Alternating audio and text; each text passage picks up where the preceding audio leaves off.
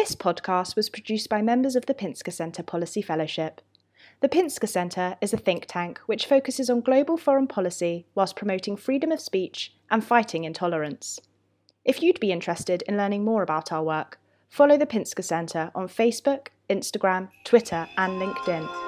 Applications for the Policy Fellowship programme will open in the spring.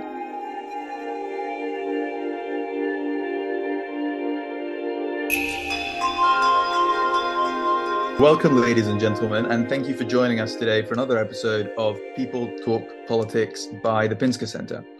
Today we will be discussing technological innovations and their impact on international security. Now, one of the reasons why this topic is so relevant today is because of the vast and rapid advancements in high technology, what is known as high tech.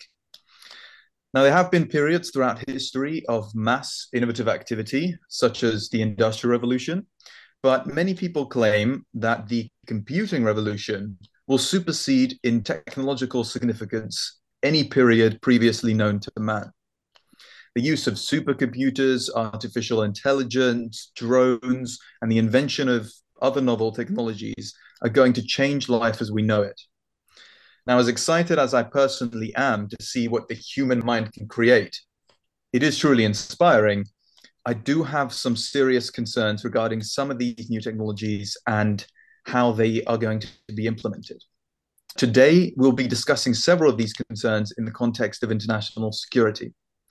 Joining me for this discussion are Nolan Judd from the University of Glasgow and Romy Wolfson from Cambridge University. I am your host, Eli Lassman from the University of Bristol. And let's get started by perhaps asking one of you guys to explain to me, a layman such as myself, what is international security? Nolan, why don't we start with you?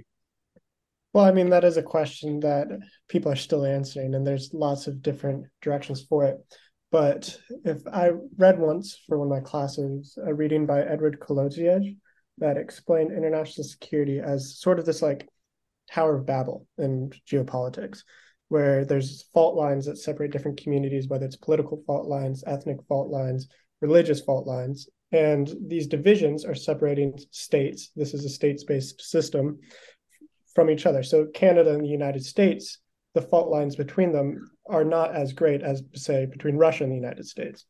And so international security is this management of the fault lines, where if you see like NATO, that states have come together and in order to combat a very large fault line, which was the Soviet Union, and now you see it today with Russia. So international security, according to this approach, is the managing of relations between states against threats against their identity. And Romy, how does that fit in with what you see as international security more broadly? I think it's a very interesting perspective that Nolan's given, with the focus on states and the sort of regional alliances between states and who's regarded as sort of the enemy or outsider state that needs to be watched or that needs to be managed through these kinds of technology. But I suppose so that's the I suppose more traditional understanding of international security. I would perhaps add that international security is also affected by sort of like non-state actors. So sort of people acting as like proxies for states, more maybe on a private level, people acting on behalf of states that also needs to be managed through these technology systems. Right. Okay, so international security, it relates to the relationships between different states and different countries in the context of war and relations. And now, what are some of the emergent technologies of the past few decades that you think, or even more recent than that, that you think are going to have large impacts on these relationships? One thing I would really like to pay attention to is not so much the emerging technology of the digital world, but it's not just emerging technology, it's emerging dimension. There's a digital dimension that is becoming extremely important for the way states and non-state actors interact with each other. If you look at social media, for example, there's almost a war being fought physically in Ukraine and also online to push these narratives of warfare in order to keep up morale or to decrease enemy support for the opposing side. You saw this a lot with the Gaza conflict from 2021, where there was almost this entire new sphere of warfare being fought online to push these narratives. And I think that as we go on, like the separation between the digital realm and the physical realm will be honed down more. So AI is going to have a massive effect on that. Deepfake technology is going to have a massive effect on this. And the more that the world becomes online, or the more the world comes online, the more we will have to adjust to this new dimension. Yeah, so you've pointed out a really interesting point, the distinction between how wars are fought on two fronts, on the battlefield and also via propaganda back home. And I and then you're making the point that there's been a huge change in how the propaganda is being implemented by various different countries. What do you think about the emergent technologies on the battlefield? On the other hand, I know that there's been great developments in tank warfare. Now there's drones, I believe, that you've done some research in that field. Yes, I have. And one interesting thing is now Israel is the first country to, or at least publicly, display this, but there are AI directed drones. So they operate as a swarm. So essentially, it's you send up 10 plus 40 even drones all together, and they act as like one autonomous body where it's almost like a drone amoeba where the AI connects them, so they individually they can go their own directions, but they're all connected to this one like hive mind. And AI is a very interesting development for this because artificial intelligence will be able to identify and target actors beneath the ground. And this was used in Gaza, for example, to identify Hamas targets that were targeting the Israeli population. And the use of these swarm drones allowed them almost to have like the supermind operating over the strip where it could identify where the militants were coming from and then move that way and direct targeting fire towards them.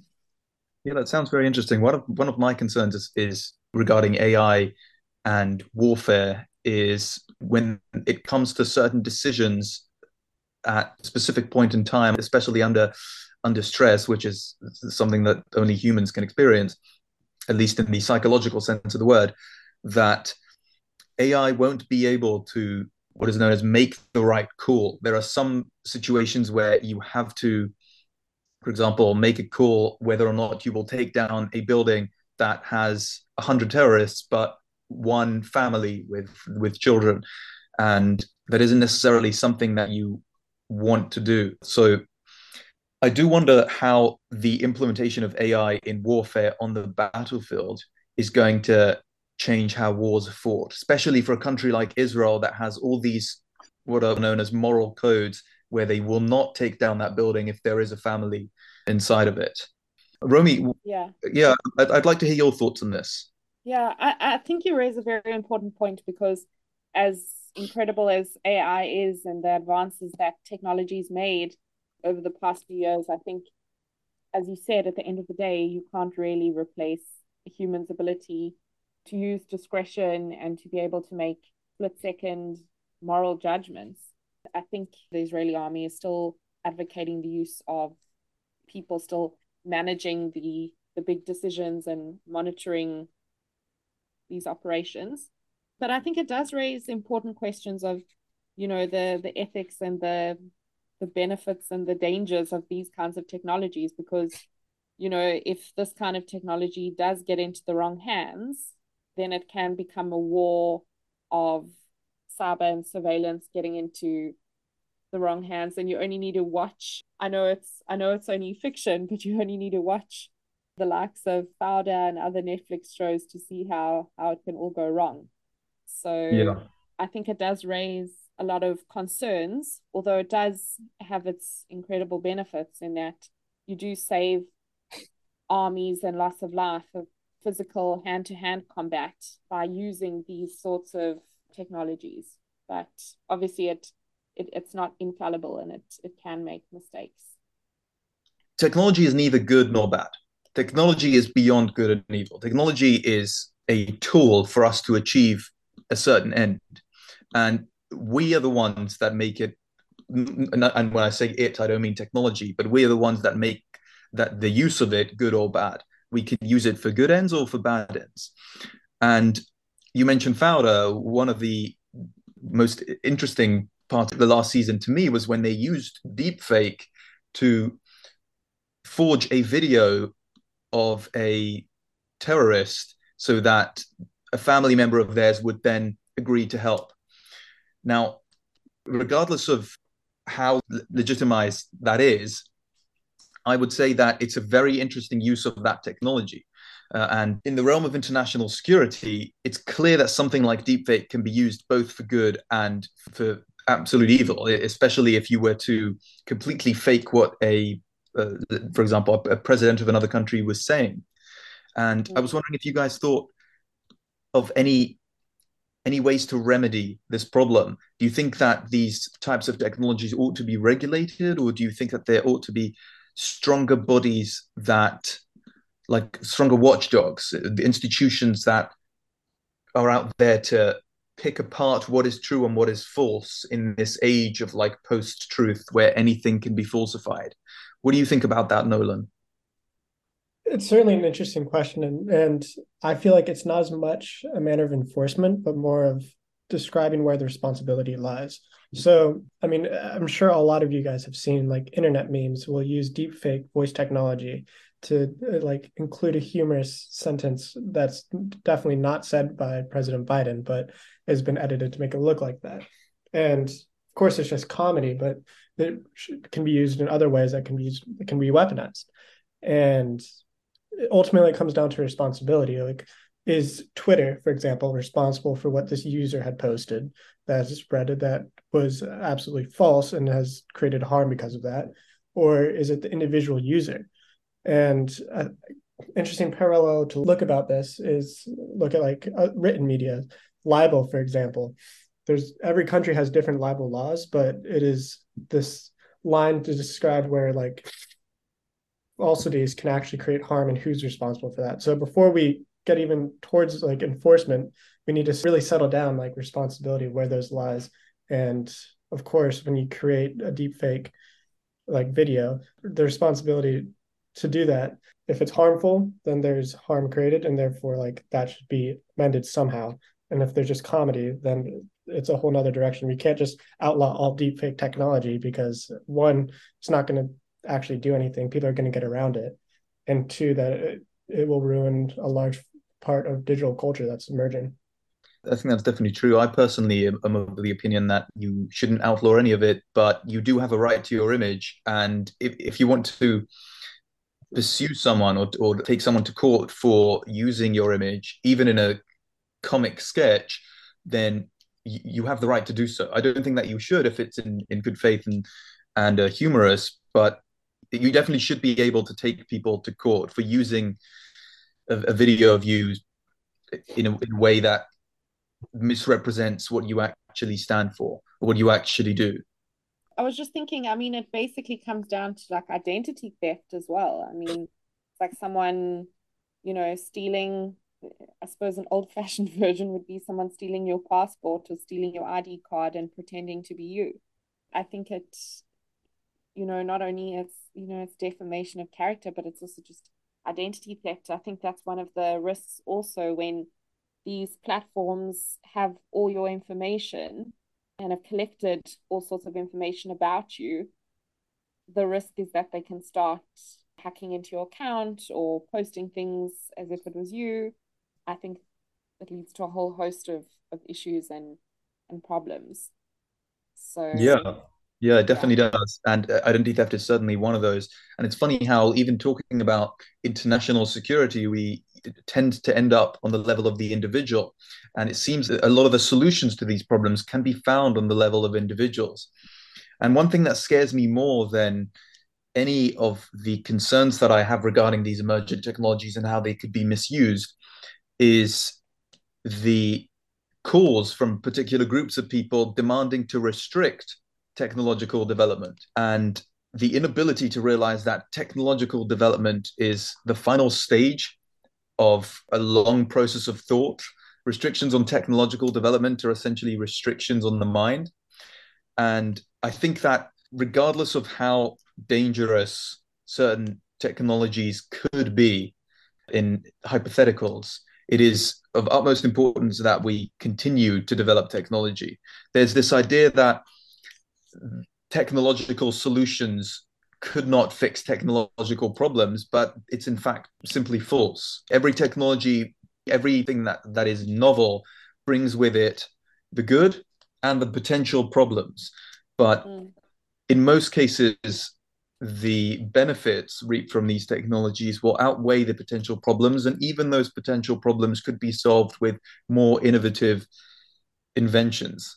So it really concerns me hearing this, especially at my university, this call to go back to nature, to revert back to a time where we don't have to work and be productive, and this very anti-computing revolution, much like the anti-industrial revolution that happened at the time. I wonder if you guys have heard similar sentiments at your universities or perhaps elsewhere. I mean, I haven't experienced that at this university, but I can understand that some people may be hesitant and nervous of new technology. But I think that people had the same sentiment with the internet and the fear of the dot-com bubble bursting in the 2000s, and people were worried that it was going to be the end of the world, and they had all these, science fiction dystopian nightmares of the end of the world. But I mean, as we've seen with the internet, it's brought incredible advancements to society as a whole.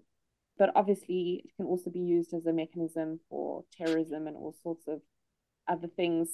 But it just comes down to being able to, I think states do have a responsibility to regulate, not over-regulate to the point that it becomes a big brother nanny state, but to regulate so that people have the opportunity to use the technology for the purposes that it was originally created for.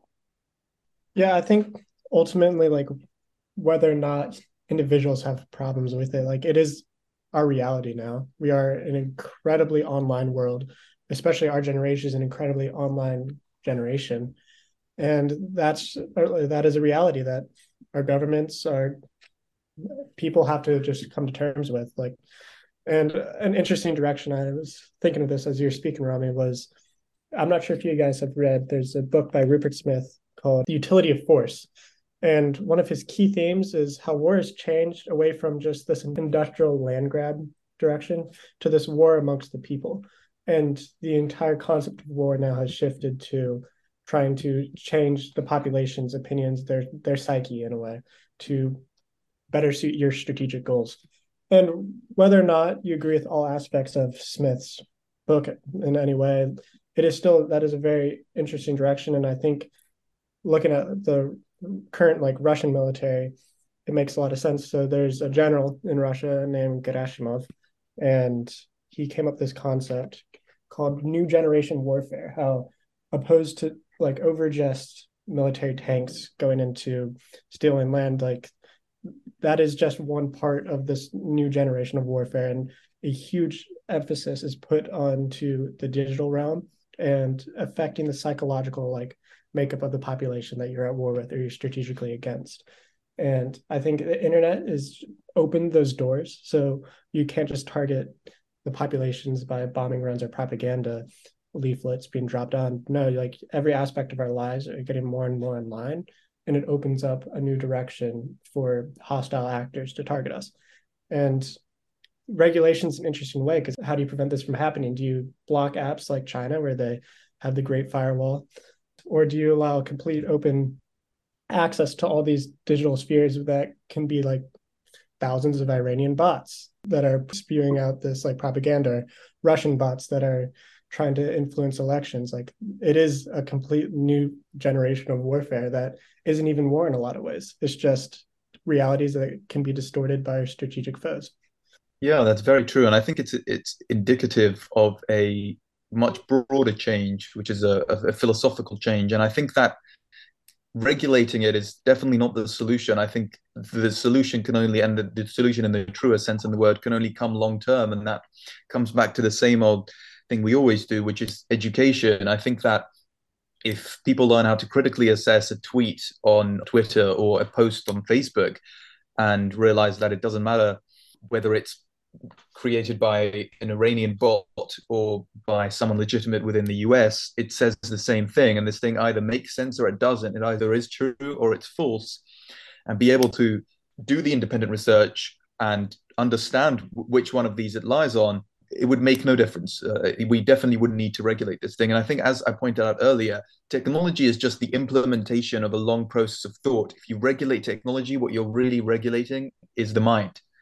And it's true that some people can, and when I say some people, it's more likely to be some governments can use these technologies for bad causes. But technology in itself is neither good nor bad. And it would be impossible to regulate it as such.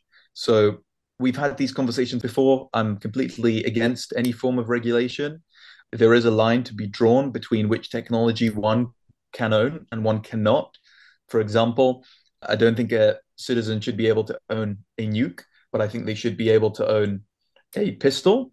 And I think somewhere in between those two extremes lies the dividing line between what an individual should and should not own.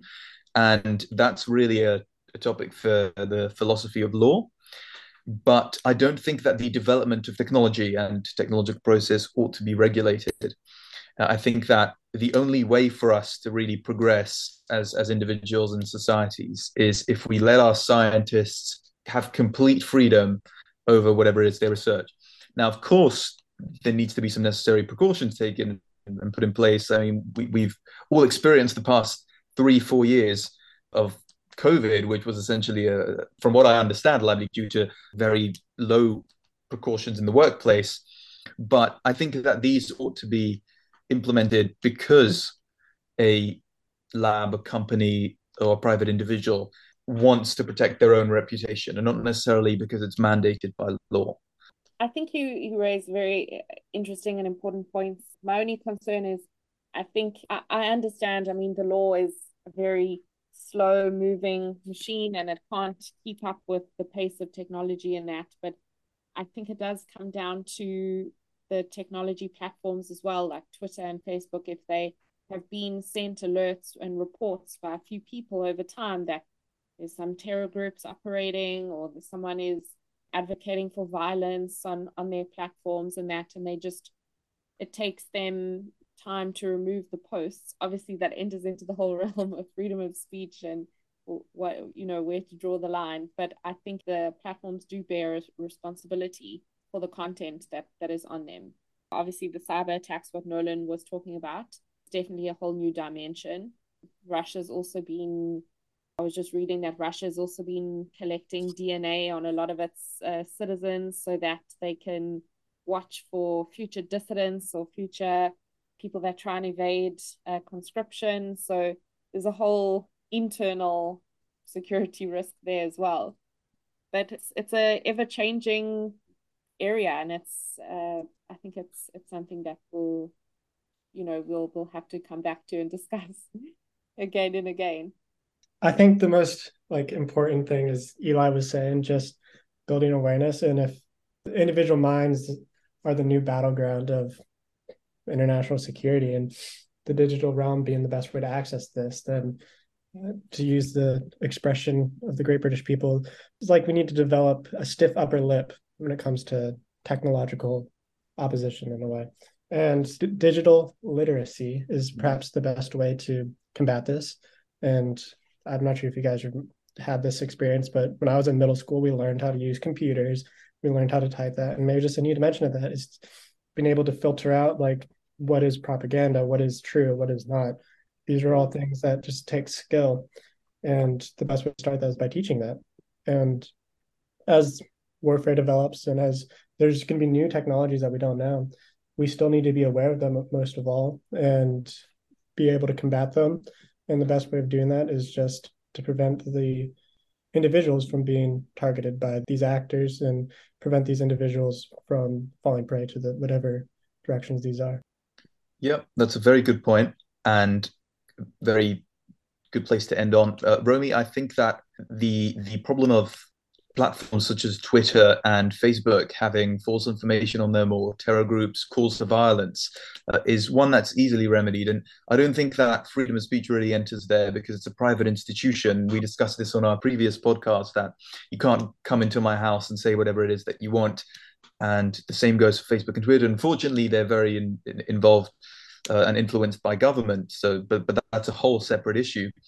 And then, as to your example with regard to Russia, I think that's atrocious. And I think the problem there is not so much the technology, it's more the tyrannical government.